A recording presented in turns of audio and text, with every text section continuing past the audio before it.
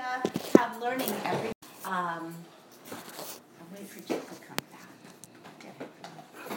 So I'm just about to introduce our speaker, who is Sarah Lippman this morning, and we are on our third morning of our Yarkei Kala, and this is Jill Kahn, who's the only person here that maybe you don't know, and we should expect a few more people. Oh, I see Abby. Oh, and they're Good coming morning. in. Okay, Abby, hi. She could just be coming in for something. Okay. No, I forgot it was Wednesday. It's Wednesday.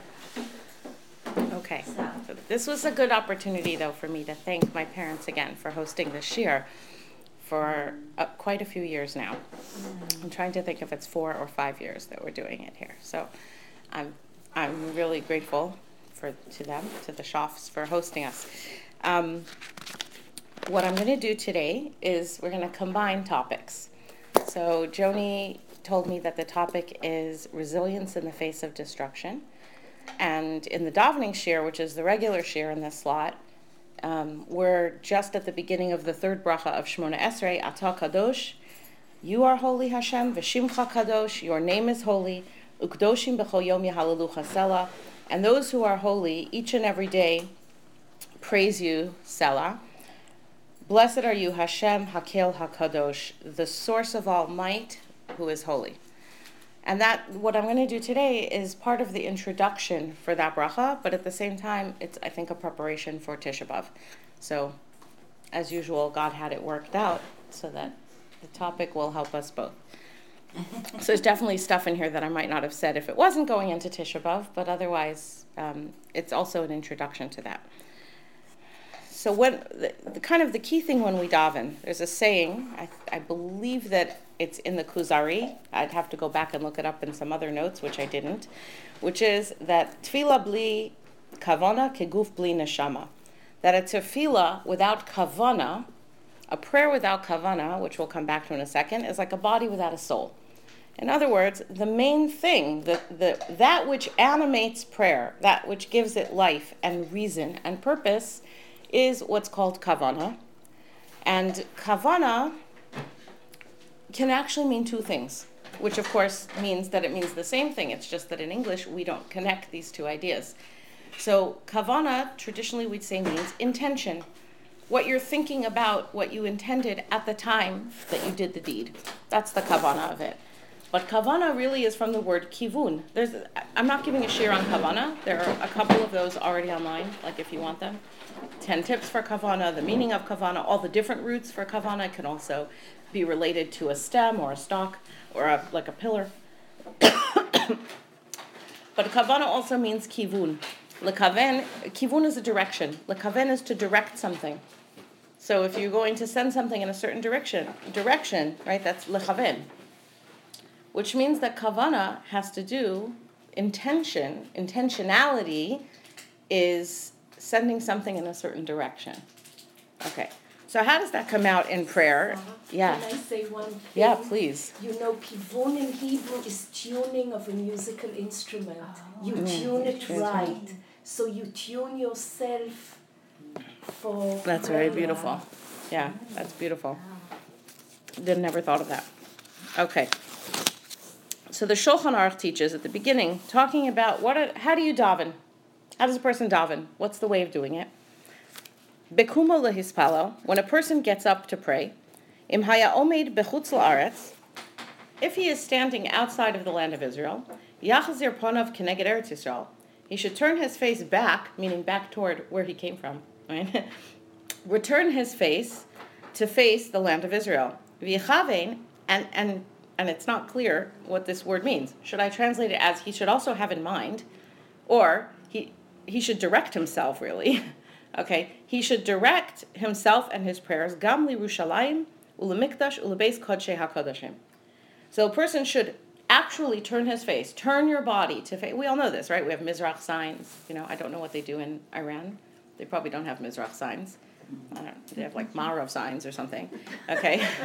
But that's what you do, okay? You turn yourself literally to face the land of Israel. And in your mind, you also direct your prayers not only to Israel in general, but to Yerushalayim, to the Beis HaMikdash, and to the Beis Kodshei HaKodashim, the enclosure of the Holy of Holies. What if a person is in Israel? Haya omid be'eretz Yisrael yachzir panav keneged Yerushalayim. Then someone's in Israel, they should turn themselves to face Yerushalayim. V'chavin gam, and furthermore should direct themselves lemikdash ulebeis kodshei hakodashim, to the temple and to the Holy of Holies. Actually, we can send that around. I don't think we really need it, but we can. Okay. Haya omid b'Yerushalayim. What if you're standing in Yerushalayim? By the way, this is halacha lamaisa, which makes Jerusalem sometimes a little tricky to daven in, as I'm sure Muna knows. Whoever's house you're in, and you suddenly say you're going to daven mincha, you have to ask the owner which way to face, because the streets are all curvy because it's on hills. So you can't really have a good sense of direction, like because the building next to you, they might face what feels like a different direction, right? Where and is you're this? in Jerusalem. Oh, okay. And you could be, depending on which part of Jerusalem, and you could be facing east, west, north, south. You always face toward the Beis HaMikdash when you're in Yerushalayim. So in Yerushalayim, you turn your face to the Mikdash and have in mind also to face the Beis Kodshei HaKodashim, the Holy of Holies. Haya omed achorei hakaporas. What if somebody is standing behind the kaporas? So we've had this conversation. It's okay. We had this conversation once. I think Rabbi Apter talked about it once in Shul, and threw me into a quandary because I have a very good sense of direction.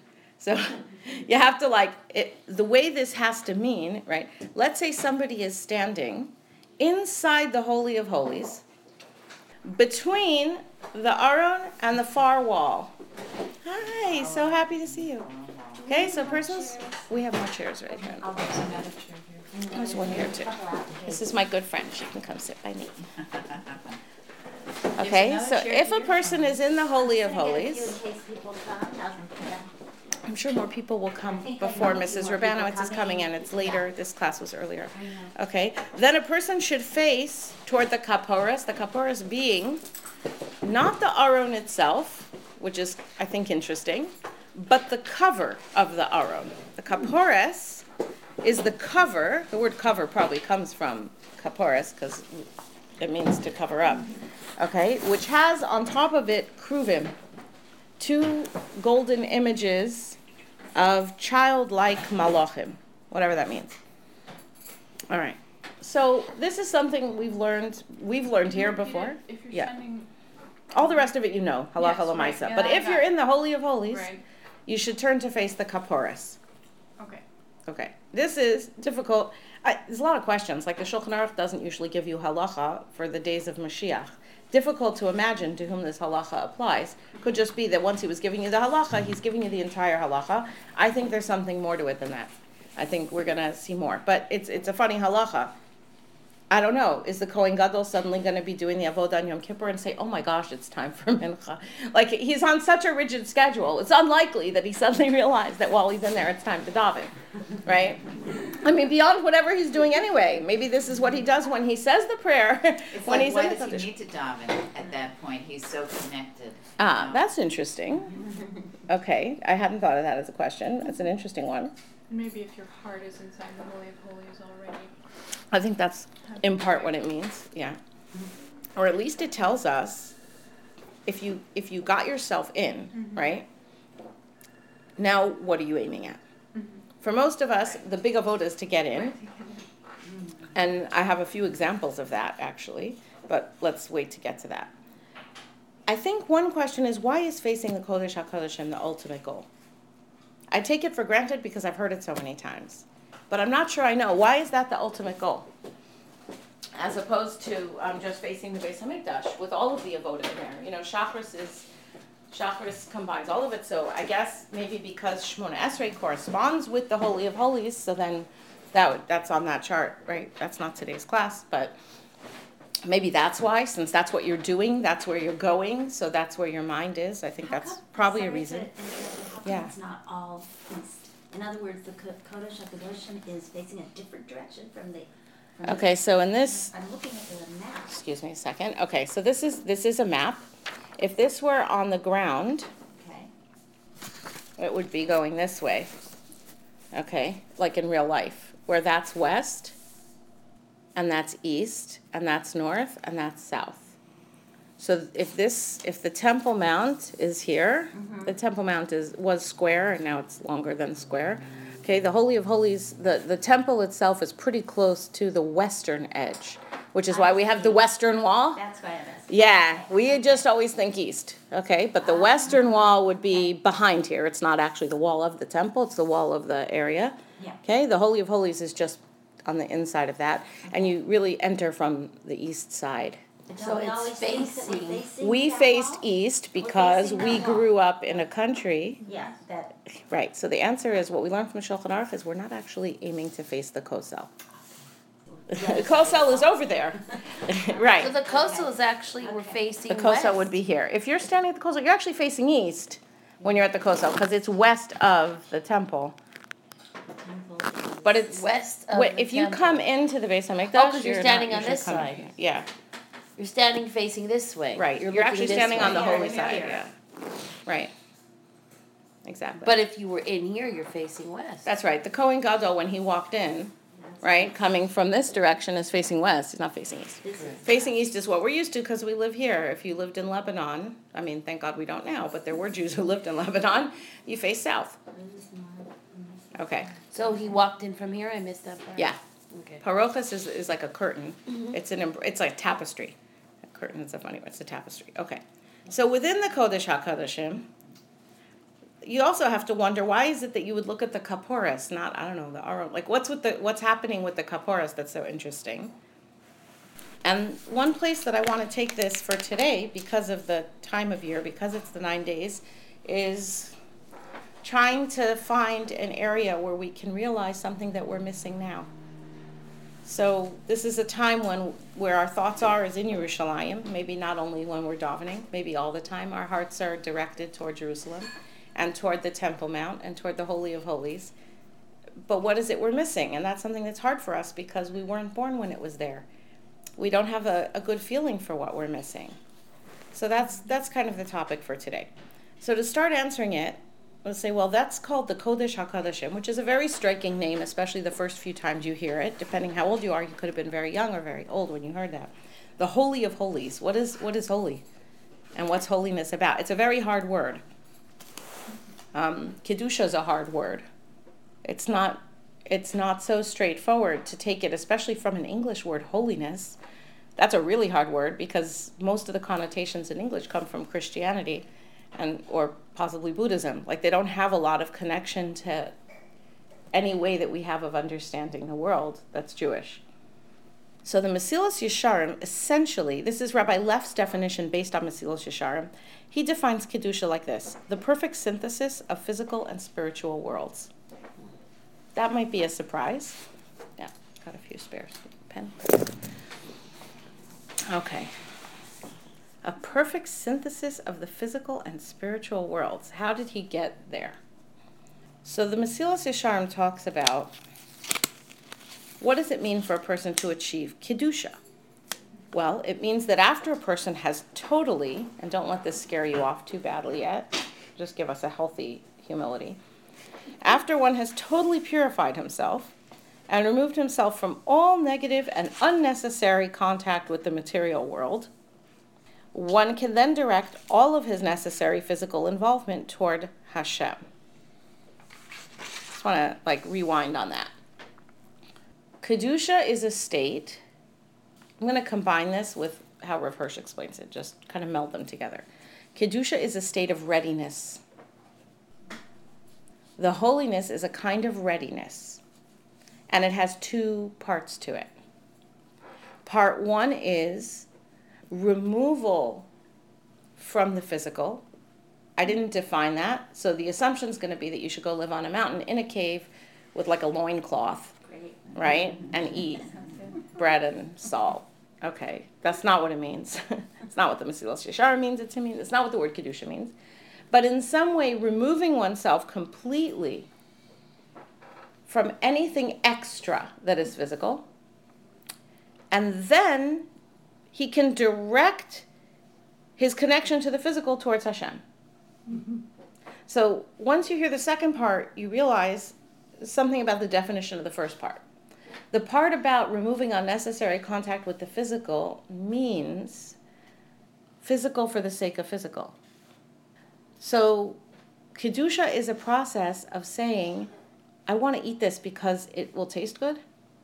I want to eat this because I feel empty emotionally or physically.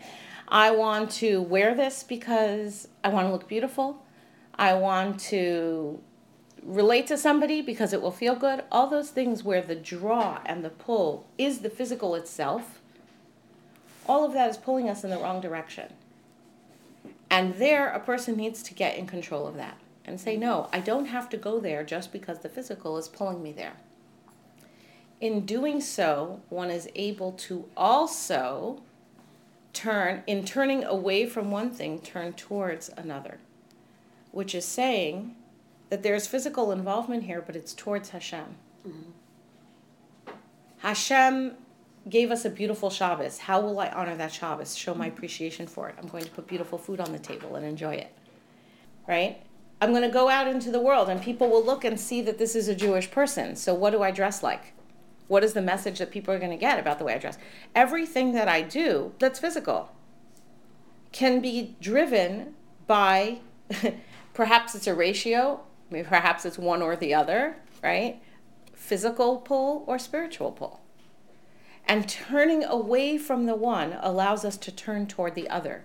And so Kedusha then, to go back to that definition Rabbi Leff gave, a perfect synthesis of physical and spiritual worlds. It's not a rejection of the physical. It's a rejection of physical for the sake of physical.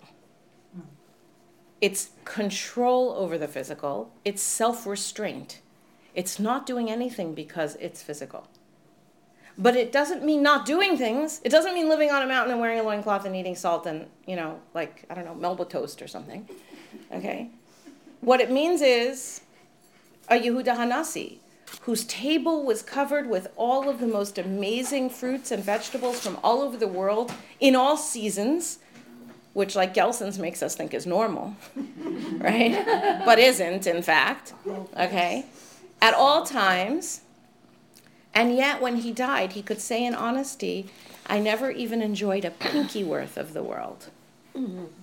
And he was the prince. And he was best friends with an emperor. Aren't we supposed to enjoy everything? Right. So he was able to, but this is the same person.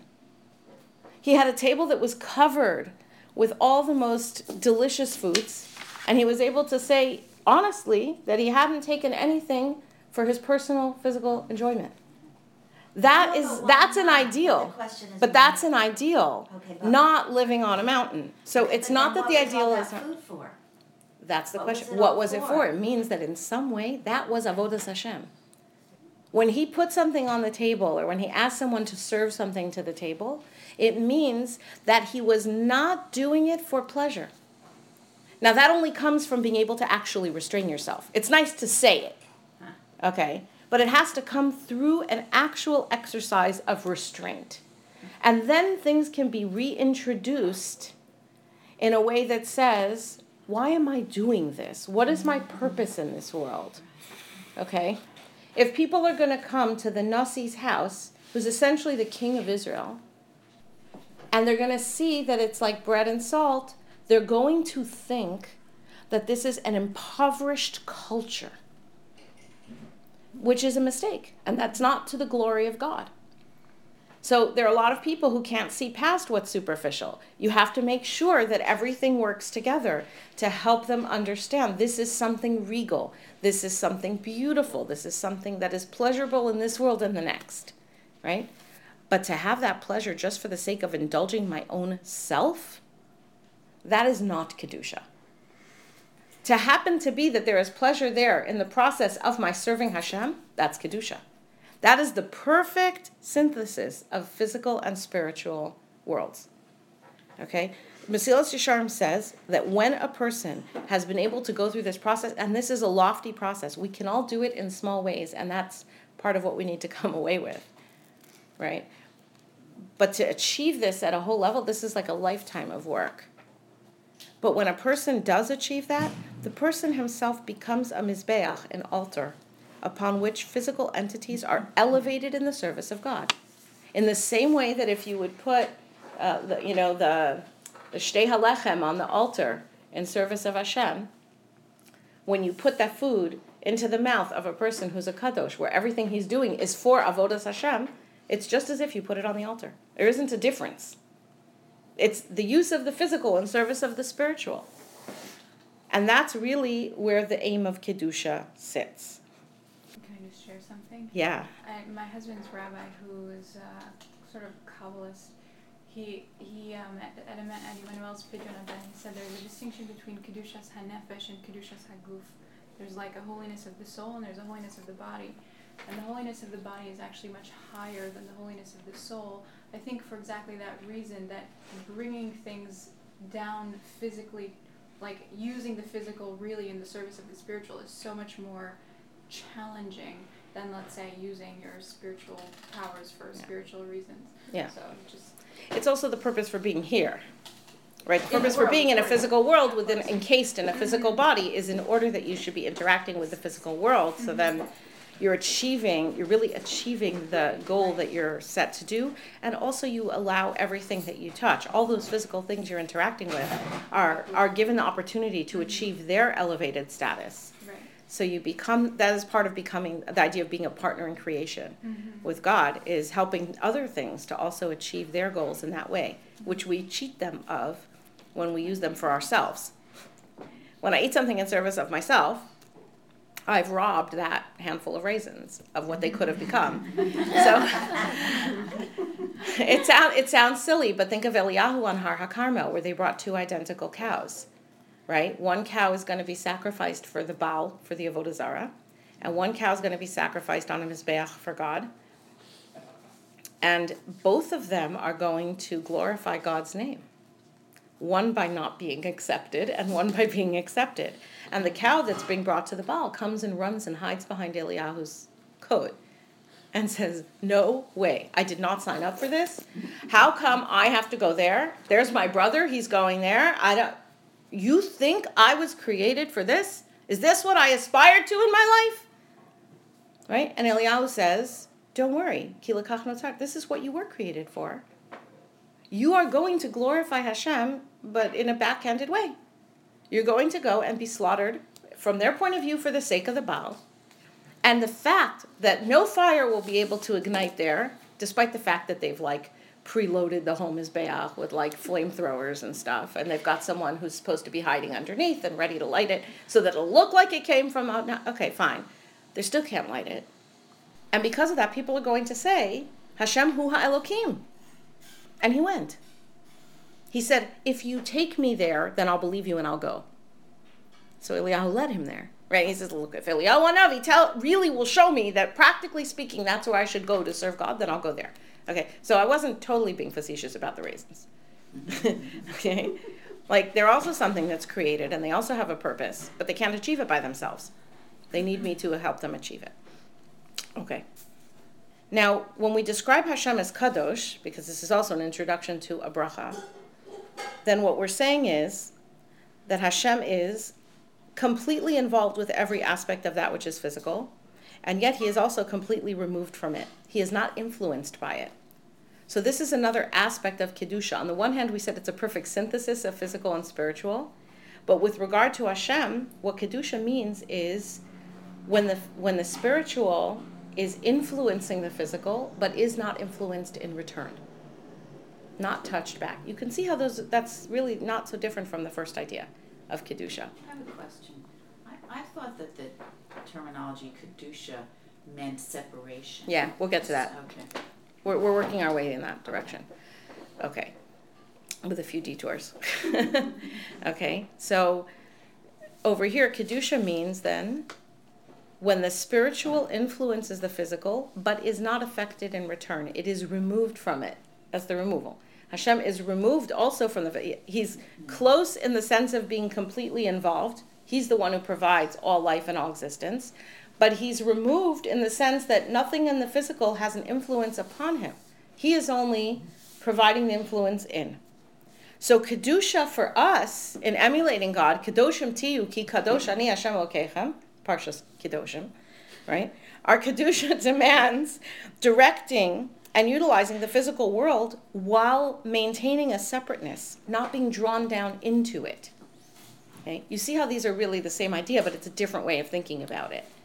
When I can influence and use and have an impact on the physical world, but I'm not being pulled by it, I'm aloof from it in a certain way. It's practically speaking. There's no emotional pull. There's no physical pull.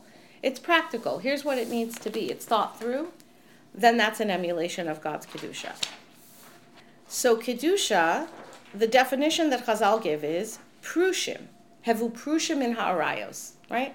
What does it mean to be holy?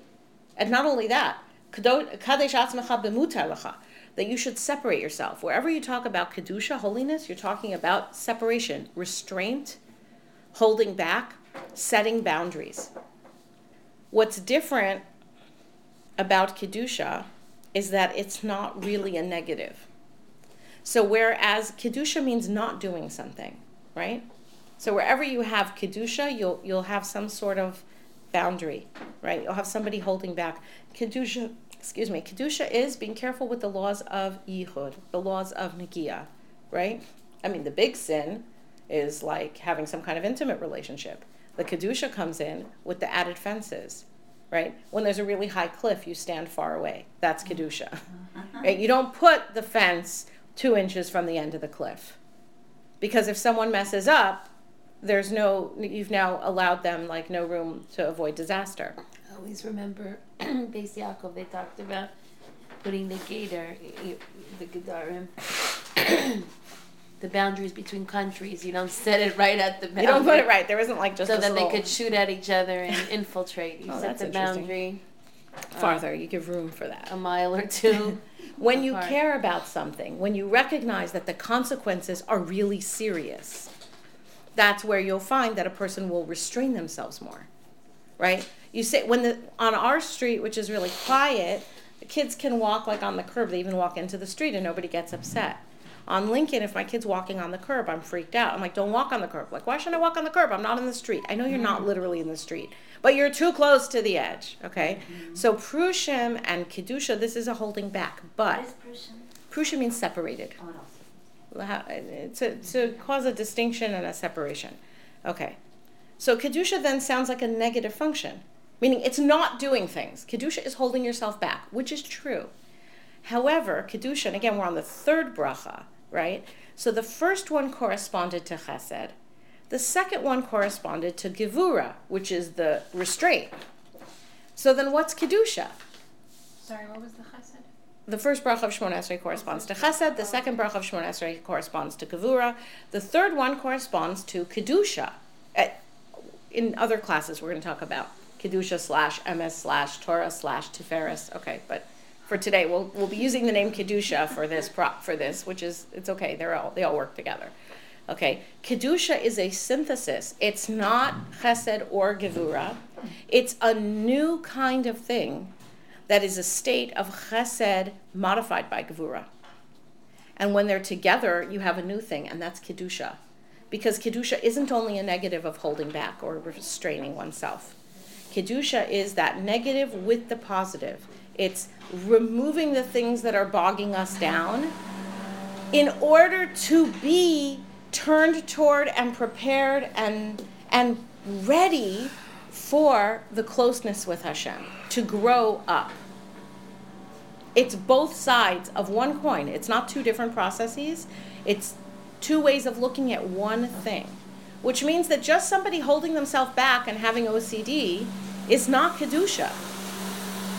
Because Kedusha is not just restraint. Kedusha is restraint for the sake of aspiration. It's holding myself back because I want to be something greater. I want to be somebody closer to Hashem. And this mastery over oneself is the highest possible expression of humanity. Because that is choosing to use the mind God gave you and the free will He gave you, which is uniquely human, and using it to control your physical body. And that, Rav Hirsch points out, that does not consist of neglecting, curtailing, killing, or doing away with any of one's powers or natural tendencies. Okay? It doesn't mean that. It means controlling them.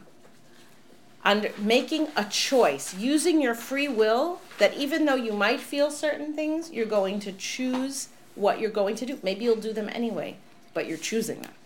And maybe you'll choose not to. And that but that we need to practice this. This is the really important lesson Rav Hirsch takes out of Kedusha, is that it needs practice. You actually have to exercise it. You have to choose something. He says, choose something permitted to you. You don't want your fence on the end of the cliff. You choose something permitted and you say, I'm only going to have that on Shabbos. Or I'm not going to eat that food because that food is a taiva for me. I only eat it really because it feels good. I hate to mention it, right? Or there's the fast where you don't finish everything on your plate. You always leave a little bit of each thing. That's very difficult to do. Okay, that's called making yourself holy, actually practicing it through things that are permitted to you. And you're doing it for the sake of God. Okay. Because Kedusha, the exercise of Kedusha, is an expression of free will, it's an expression of full humanity, that means it's an expression of Tselem Elokim. I'm not going to go through all the steps as to why that's true. Take my word for it, but it is. Okay. So is the ultimate goal to avoid the physical having control over you? Yeah. So Right. it's a constant battle. Either you're going to have control That's right. over the physical That's right. by endorsing the spiritual aspect, or the ultimately, if you don't put up these separations, the physical is going to control your life. That's right. That's right. It seeps in. It always will. Yeah. And that's why the practice is in very small things. By the way, you build Kedusha in very tiny areas. That's how you build the ability, is in small things. And then you have it for big things. All right. Which means that through our Kedusha, we proclaim Hashem's Kedusha. This is like a very deep concept. I'm not going to go into it in much depth right now. But through our own expressions of Kedusha, what we do is proclaim out into the world and through use of the world that Hashem is Kadosh. Because it's His tzelem, it's His spark within us that we're using. That's our use of free will that we utilize in order to make a choice. And furthermore, the choice that we're making is a choice of Kedusha, of saying Hashem's service, Hashem's goals are what matters to me. It's a proclamation, but it's a proclamation that is quiet and private. And when a person is growing in Kedusha, that growth is, I'm going to find the words here, I don't know that I can. It's quiet, it's private, there's no fanfare, and nobody knows about it except the person and God. That's another aspect of Kedusha, which is important to realize because sometimes it's hard to do something that nobody else is going to know about. You don't have the benefit of the sort of support of feeling like, oh, well, people will admire that, which can be a helpful tool if a little bit, let's say, superficial towards helping us do the right thing. Here you don't have that, but that's also a comfort to understand that that's how it's meant to be. With Kedusha, if only you know, that could be a good sign of success. Okay. Now,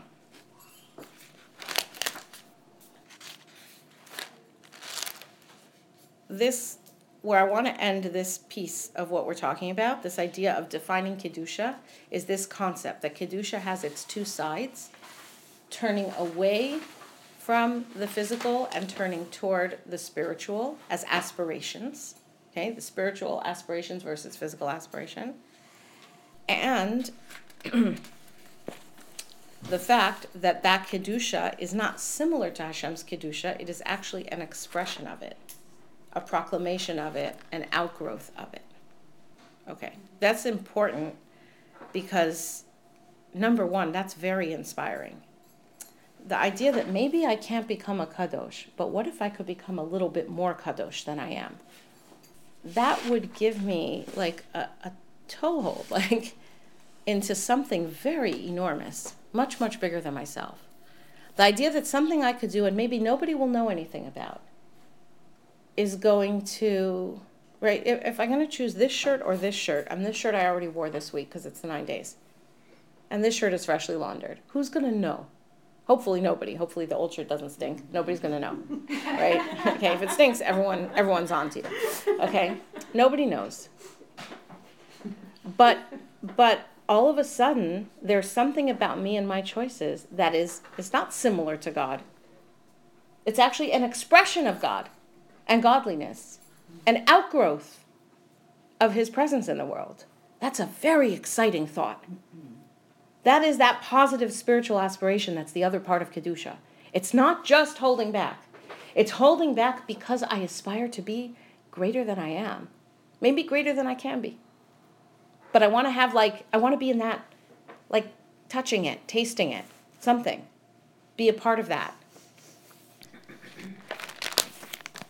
I just And think about all that we do in our homes, with the kashrut and checking for That's bugs right. and Who knows? But every moment That's right. we're really involved. That's a perfect example of Kedusha. Right? Every time you say, well, I'll ask about this. Well, I won't put it in. Well, I'll check. Let me check again. I don't know. Is that a bug? Oh, I'm sure it's not. Hang on. Let me check. Right? Like organic who's broccoli. gonna? I had 12 times of checking the other day. It was like. And did you get it clean? I did. It was like I just couldn't. But who would know? Did you find a lot of bugs? Unbelievable. It was unbelievable. Okay. Not So worth it. It's not worth it. maybe not. Maybe for the sake of the Kedusha, it was worth it at least that time. I don't know. You might think twice the next time. wasn't worth it. But the next time you go to the store, right, even the choice that's going to happen there is now going to be coming from Kedusha. Or it can be. Okay. By the way, the fact that we say Kedoshim to you, the fact that in this bracha, it starts with Atah Kadosh, and then Ukedoshim B'chol Yom. The Kedoshim are either people or Malach, right? It's us, the holy ones. That's calling to everybody. That, on the one hand, this is something so lofty that in the description of Mesilas Yesharim, it's like, let me read it and see what I could get from it, but that's not me. I don't see how I could get there. And yet Kedusha is actually something that is a calling for all of us. The whole Klal Yisrael, right? That's what Korach tried to say. Everyone is holy. And the answer was, no, Kedoshim to you. You should become holy. It's not that we're Kadosh now, but God wants us to be becoming holy. It's a process. It's an exercise in becoming holier. That's Kedoshim to you. And that is something we can all achieve. Okay, so Kedusha, the perfect synthesis of physical and spiritual. Kedusha, control and restraint from physical pulls, but also that's driven by the turning towards, the choosing of God, of godliness. Kedusha is perfect readiness for greatness. Kedusha is an expression of free will, divine aspect of self. So what's the Kodesh HaKadoshim? And what does that have to do with anything? Okay. Piece number 1. The Kodesh HaKadoshim is the site from which the world was created.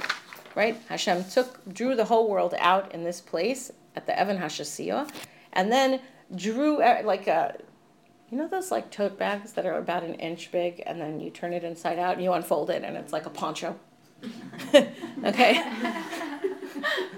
So it's like so difficult. You come down to physical examples, anything is ridiculous. Okay? You know what I'm talking about. Okay? So you turn it inside out and you start pulling it out. Okay? This is a mashal for how God created the world. That he took this Evan HaShasiyah, right? And from here he drew out and created an entire globe, a whole planet. So that's this spot. So right away you could say, okay, so the idea that Hashem is influencing the physical, and yet he is totally removed and not influenced by it. That is the ultimate location of that, because that is the source of all that is physical. If everything, the whole universe was drawn out, all of physical matter was drawn out from this point, then this is the point where the spiritual enters into the physical. Okay, that's one piece. Here's another one. This is from a Gabar in Bava Basra. Amar Rav Levi ve'esema ve'esema Rabbi Yochanan. Davar ze mesoras bi'adenu. We have a Mesorah in our hands, me'avosenu, from our forefathers. It's an interesting statement, right? There's a whole group of these. This is something that we have as a Mesorah. This is something that has been handed down, father to son, teacher to student, from our forefathers. Makom, Aron, Ukruvim. The space of the Aron and the space of the Kruvim, okay, the images that are reminiscent of childlike male and female malachim, Eino min hamida. They are not part of the measurement. They take up no space. Okay, when you calculate the size of the Kodesh HaKadoshim, the Gemara goes on to give the example. You calculate the size of the Kodesh HaKadoshim, you calculate the size of the Aron, you calculate the size not only of the Kruvim, there's two sets of Kruvim.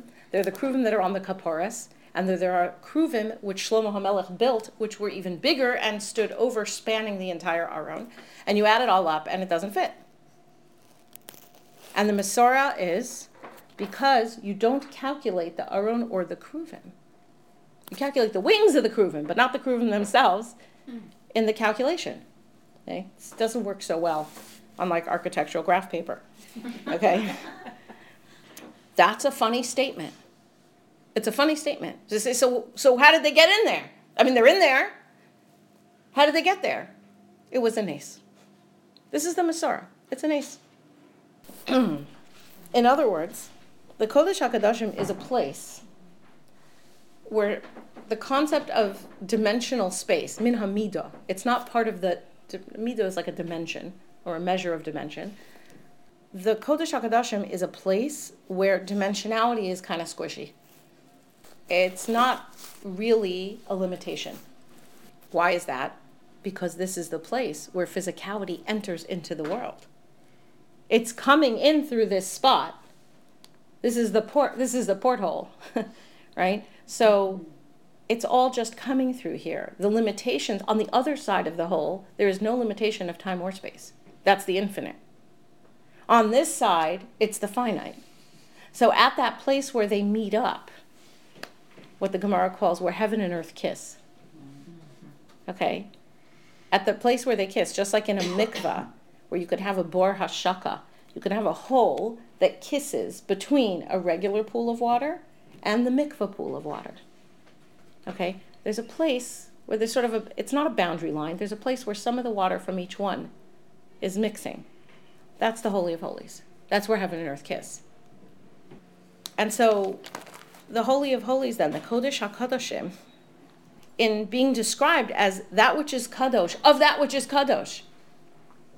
If Kedusha is that influence, that hashpah into the physical, that is not itself touched by the physical, then this is the influence of that which is spiritual, upon that which is spiritual, which is influencing the physical. And therefore, it's not really of this world.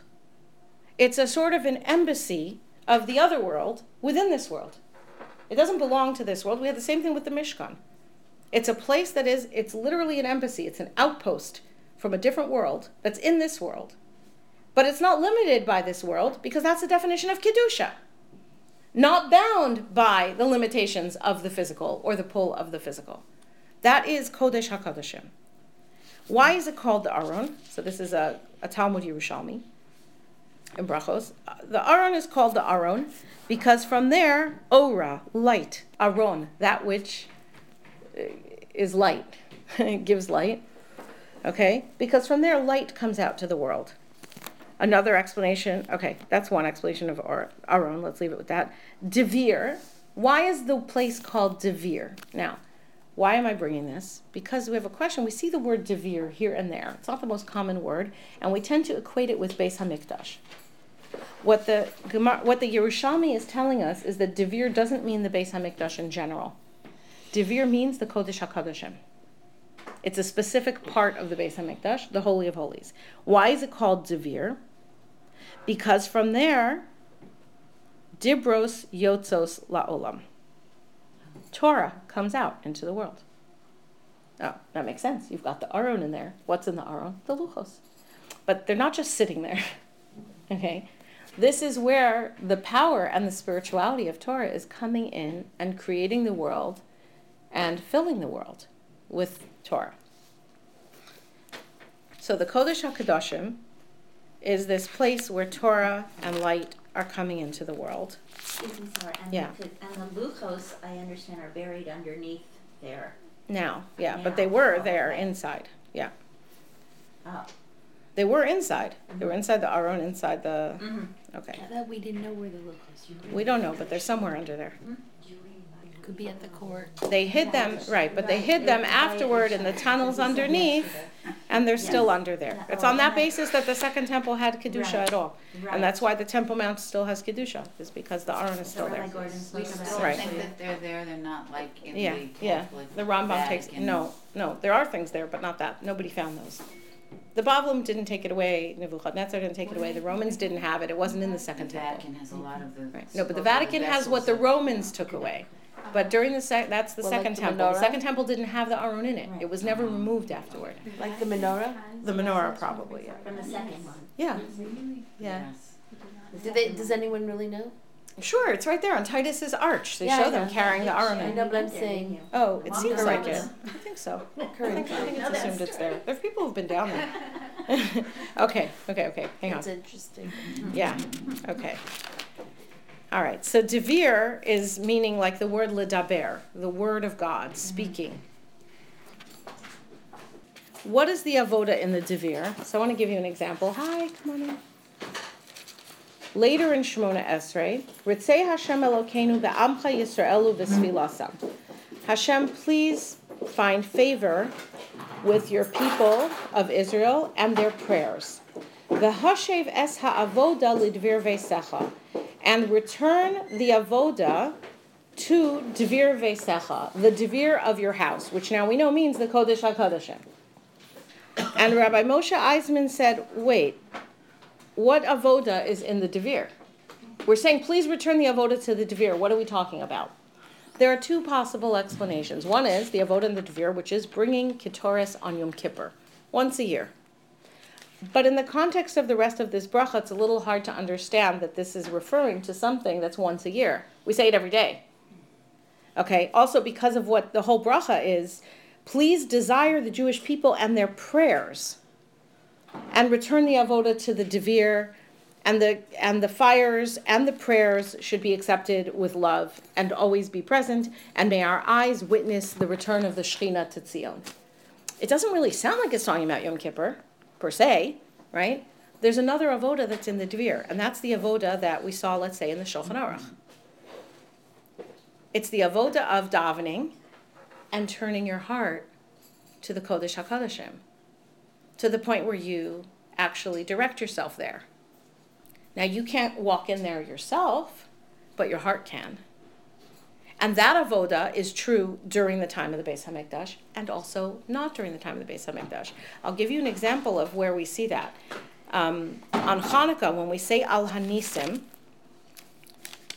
in benching or in Shemona Esrei, there's a very interesting statement. The Achar came afterward, after the wars. Bo vanecha lidvir veisecha. Your children came into the devir of your house. The devir, helps you understand why it's in Ritzei. We're talking about the same thing. They came into the Kodesh HaKodeshim of the temple. Ufinu es heichalecha. They cleaned out the heichal. V'tiaru es mikdashecha. They purified the mikdash. V'hidliku neros bechatzros kadshecha. And lit candles outside. So if you look at the map, that's actually describing all four areas. The Kodesh HaKodeshim is the devir. Pinu es heichalecha is the heichal. That's the main Kodesh, the sanctuary. Tiaru es mikdashecha is referring here to, I didn't make a separate thing of it, but like the inner courtyard, meaning the temple area, but not indoors. And hidliku neros and lit candles bechatzros kadshecha in the outer courtyards. They lit the candles that they wanted everyone to see it. Normally you light the candles inside. The menorah goes inside, but the Hashmonaim lit the candles outside for people to see it. We talked about that one year, Hanukkah. What did they do in each of these places? They cleaned, they were metaher. What did they do in the Kodesh HaKodeshim? Ba'u, they came. They came in. That's all it says. That's the avoda of the devir. The avoda of the devir is coming in. That's what it's about. It's that mechavenes libo, directing your heart into the Holy of Holies. It's just the coming. Mesilas Yesharim says about Kedusha, at the beginning, it's hishtadlus, it's effort. Right? You got to restrain yourself, but the sof, the end of it is matana, a gift. Our job is to come. Our job is to come. We can't do it. God will do it. But our job is to come. That is the avoda. Sorry? Show up. To show up. That turns out to be enough work for us. Okay. So, if the Holy of Holies is this place where there's kind of 2 degrees of holiness going on, and it's the place where heaven and earth kiss, and the Torah's there, and it's shining out into the world, but our tefillos are heading into there, then what we could say is it's also a place where the Torah and tefillah meet, is in this Holy of Holies.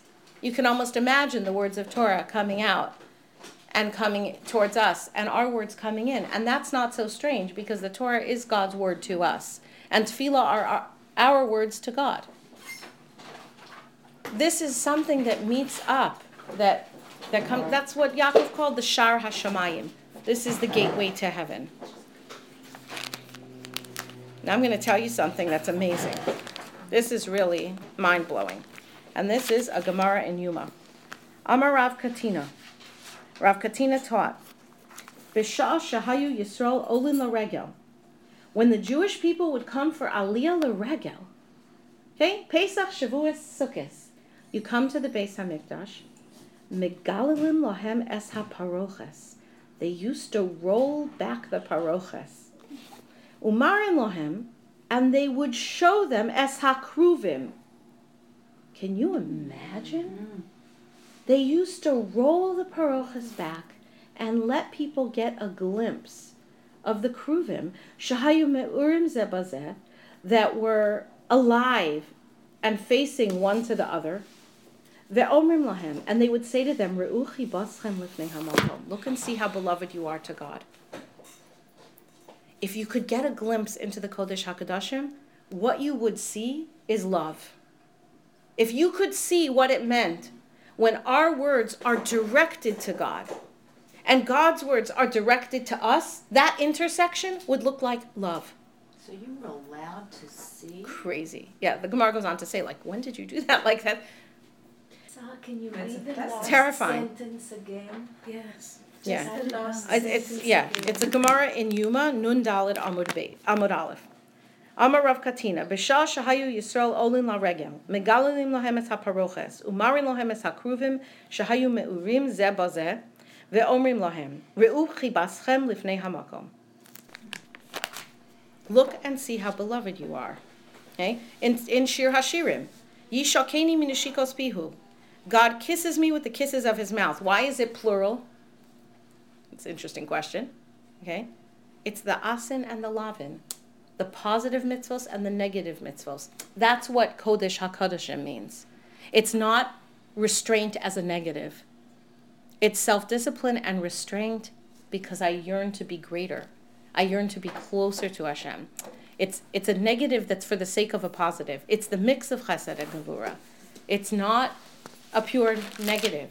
It's a negative that is a positive, and it's driven by the strength in us to do that.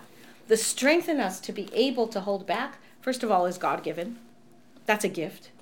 And second of all, could only be motivated by something very powerful. And that is the power of love. That is the power that causes the kruvim to embrace, right? That draws someone together. That's why Kedusha is also Kiddushin, marriage. Because there's 2 things that happen. When a man says, Harayat Mekudeshesli, with this ring, and she accepts it willingly, 2 things happen. One is she's Mikudeshes, meaning she is usher to everyone else. But she's also Mikudeshes li. She is now permitted to this one. It's 2 at the same time. That's what we achieve with Kedusha and with exercises of Kedusha. And now, I think we have to think for a minute how much we've lost. That we can't go and see a paroches rolled back for a second. Imagine that would mean once in a person's lifetime. To have gotten to go to the Beis HaMikdash and to be in a position where you got a glimpse of what it meant with something, when you see something, you know it differently. And to be able to know that that's what's happening. That God is hugging you with that Torah coming in. And he's embracing your words coming in. And he's embracing you. That's where you're headed all the time. 3 times a day you reorient yourself. You set your internal compass back toward the Kodesh HaKodeshim. And it's easy for you to visualize where you're headed because you've seen it once before. And now we've lost it. We can't see that. How poor is our life? And what is our inner life like? I think we look for it in other things. I mean, for example. But that's a big loss because Oh, that's huge. that's directing ourselves, right, Right. somewhere. So was trying it- to trying to Somewhere. And trying yet to we're find trying it. to hone, Did it- our compasses are off. Did it Absolutely. manifest itself in a feeling or light or It was a What did they- physical, they they saw saw- the Kruvim embracing. They saw them hugging and kissing. That's what they saw. That was a physical reality that could be seen. And that gives you something very tangible to turn your focus to. and that when it was says turn your when? heart. Once a year? It says when they were Ola L'Regel. Oh, Which could be as much as 3 times a year. It's not clear. The Gemara goes on to then ask, was it every time or not every time? But, So you don't think that's a metaphor, that's No. reality? oh yeah, that's not a metaphor. Supposedly, Mr. Pickle's father, his grandfather or great-grandfather, went to the Vatican and he saw them there. Right, but not the Aron. Yeah, I believe so. No, the Aron's not there. There were 2 sets of Kruvim. They stole them, I don't know. Yeah. and he passed away because of the. what he Wow. saw. It We'll have was to ask him terrible. about that. Okay. So there's something that we've lost, and what we lost is the biggest part of ourselves, in a sense. Losing that, if we lose sight of where we're aiming, then we lose everything. Everything becomes poorer. Everything is less inspired. Our purpose is not on focus, which makes it harder for us to stay on focus in the things that we're doing. To keep that idea of Kedusha, the idea of I'll hold myself back and not do this because I'm going to have something higher to aspire to when I don't really have a concept of what a higher thing is I'm aspiring to, that's a tremendous loss. That's a loss of purpose completely, which is a very, right, Simcha is a function of knowing purpose. What does it mean if we've lost purpose? I guess that's a new definition of when you come into Av Mimat and B'Simcha. You have less Simcha. You have less sense of purpose. Why do we have less sense of purpose? Because we don't have a Beis HaMikdash.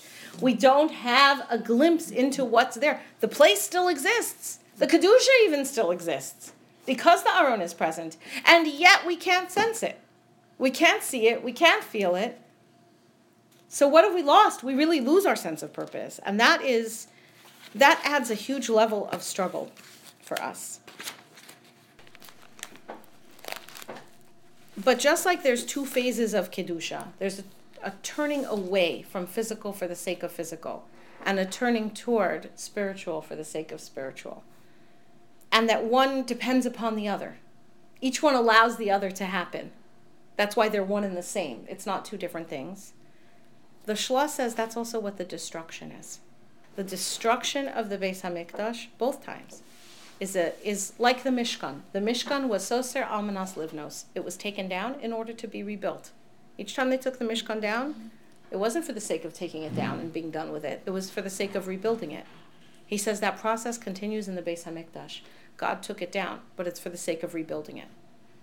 Okay? These are the journeys of the Jewish people going out and coming in, because we were exiled from the land of Israel to Chutz La'aretz.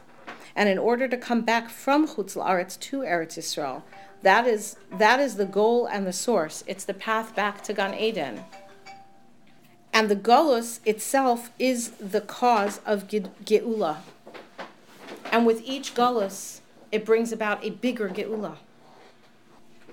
It's the process itself that is the process of purification. The process of turning away from a physical implementation allows us to rebuild and face into the spiritual, and that is true even for the Beis HaMikdash itself. So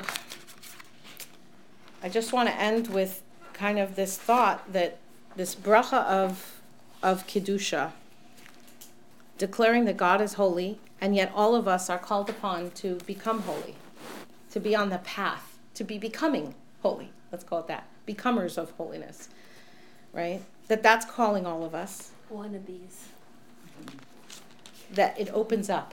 Rav Hirsch says that one who is holy, or one who aspires to Kedusha, is one whose praises are truly reflective of God's greatness.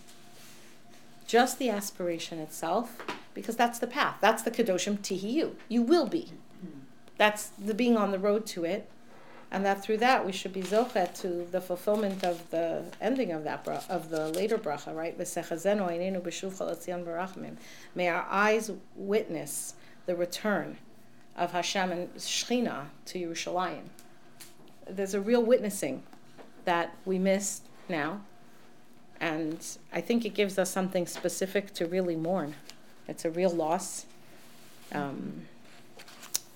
And may we be zochet to see it come back, hopefully before Tisha B'Av. Okay, so I made you just like little Thank you so much. handouts. So Thank you. I think that to make it tangible, people align themselves to tzaddikim and rebellion because they get a touch of that holiness. I remember when I was a kid, and I went with Miriam Gross. I don't know if you remember her. Sure, I do. Her father was very close to the Lakewood Rosh Yeshiva, and a few of them. And we went to Rabbi Olshin's home for a meal, and I was a kid. Wow. But I happened to just be there. And I remember feeling the distinct difference between That's the best mundane picture and we holy. can get. That's right. And the house was spinning of holiness. You could feel a buzz. I think that's a little bit what Rav Hirsch said when he said that with our declaration, with our Kedusha, it's a declaration of Hashem's Kedusha. But you're saying when you're the outside person, meaning when someone else, a great person's Kedusha. If you touch it, if you see it, if you sense it in another person, it could become tangible to you. Right. Like they experience the holy, But that's a difference between night and day. Otherwise, if you're in an environment of mundane and it's just day to day, and you're doing things like you said for the physicality, you can get lost and the spiritual doesn't permeate. Come in. Yeah, I mean, if it's you're really in an environment of Kedusha, it helps. Kedusha seems to be like that in general. So Shabbos, right? Shabbos Kodesh. Shabbos, you can talk about Shabbos to somebody, but people don't know what Shabbos is until they see it. You have to just come and spend a Shabbos to understand why people would not do this and not do that and not do the next thing for the sake of Shabbos. And the drawing it just sounds so restrictive. And the drawing is always the physical, which is the food. But it sounds so restrictive, but the ask everybody and tell atmosphere. everybody there are refreshments and Very nice ones. in the next room there's tea, there's coffee, there's Thank orange you. juice, soda with ice. Everybody can go So in there and I wanted to go. there's gonna I be can enough never make your shirt. Maybe your turn.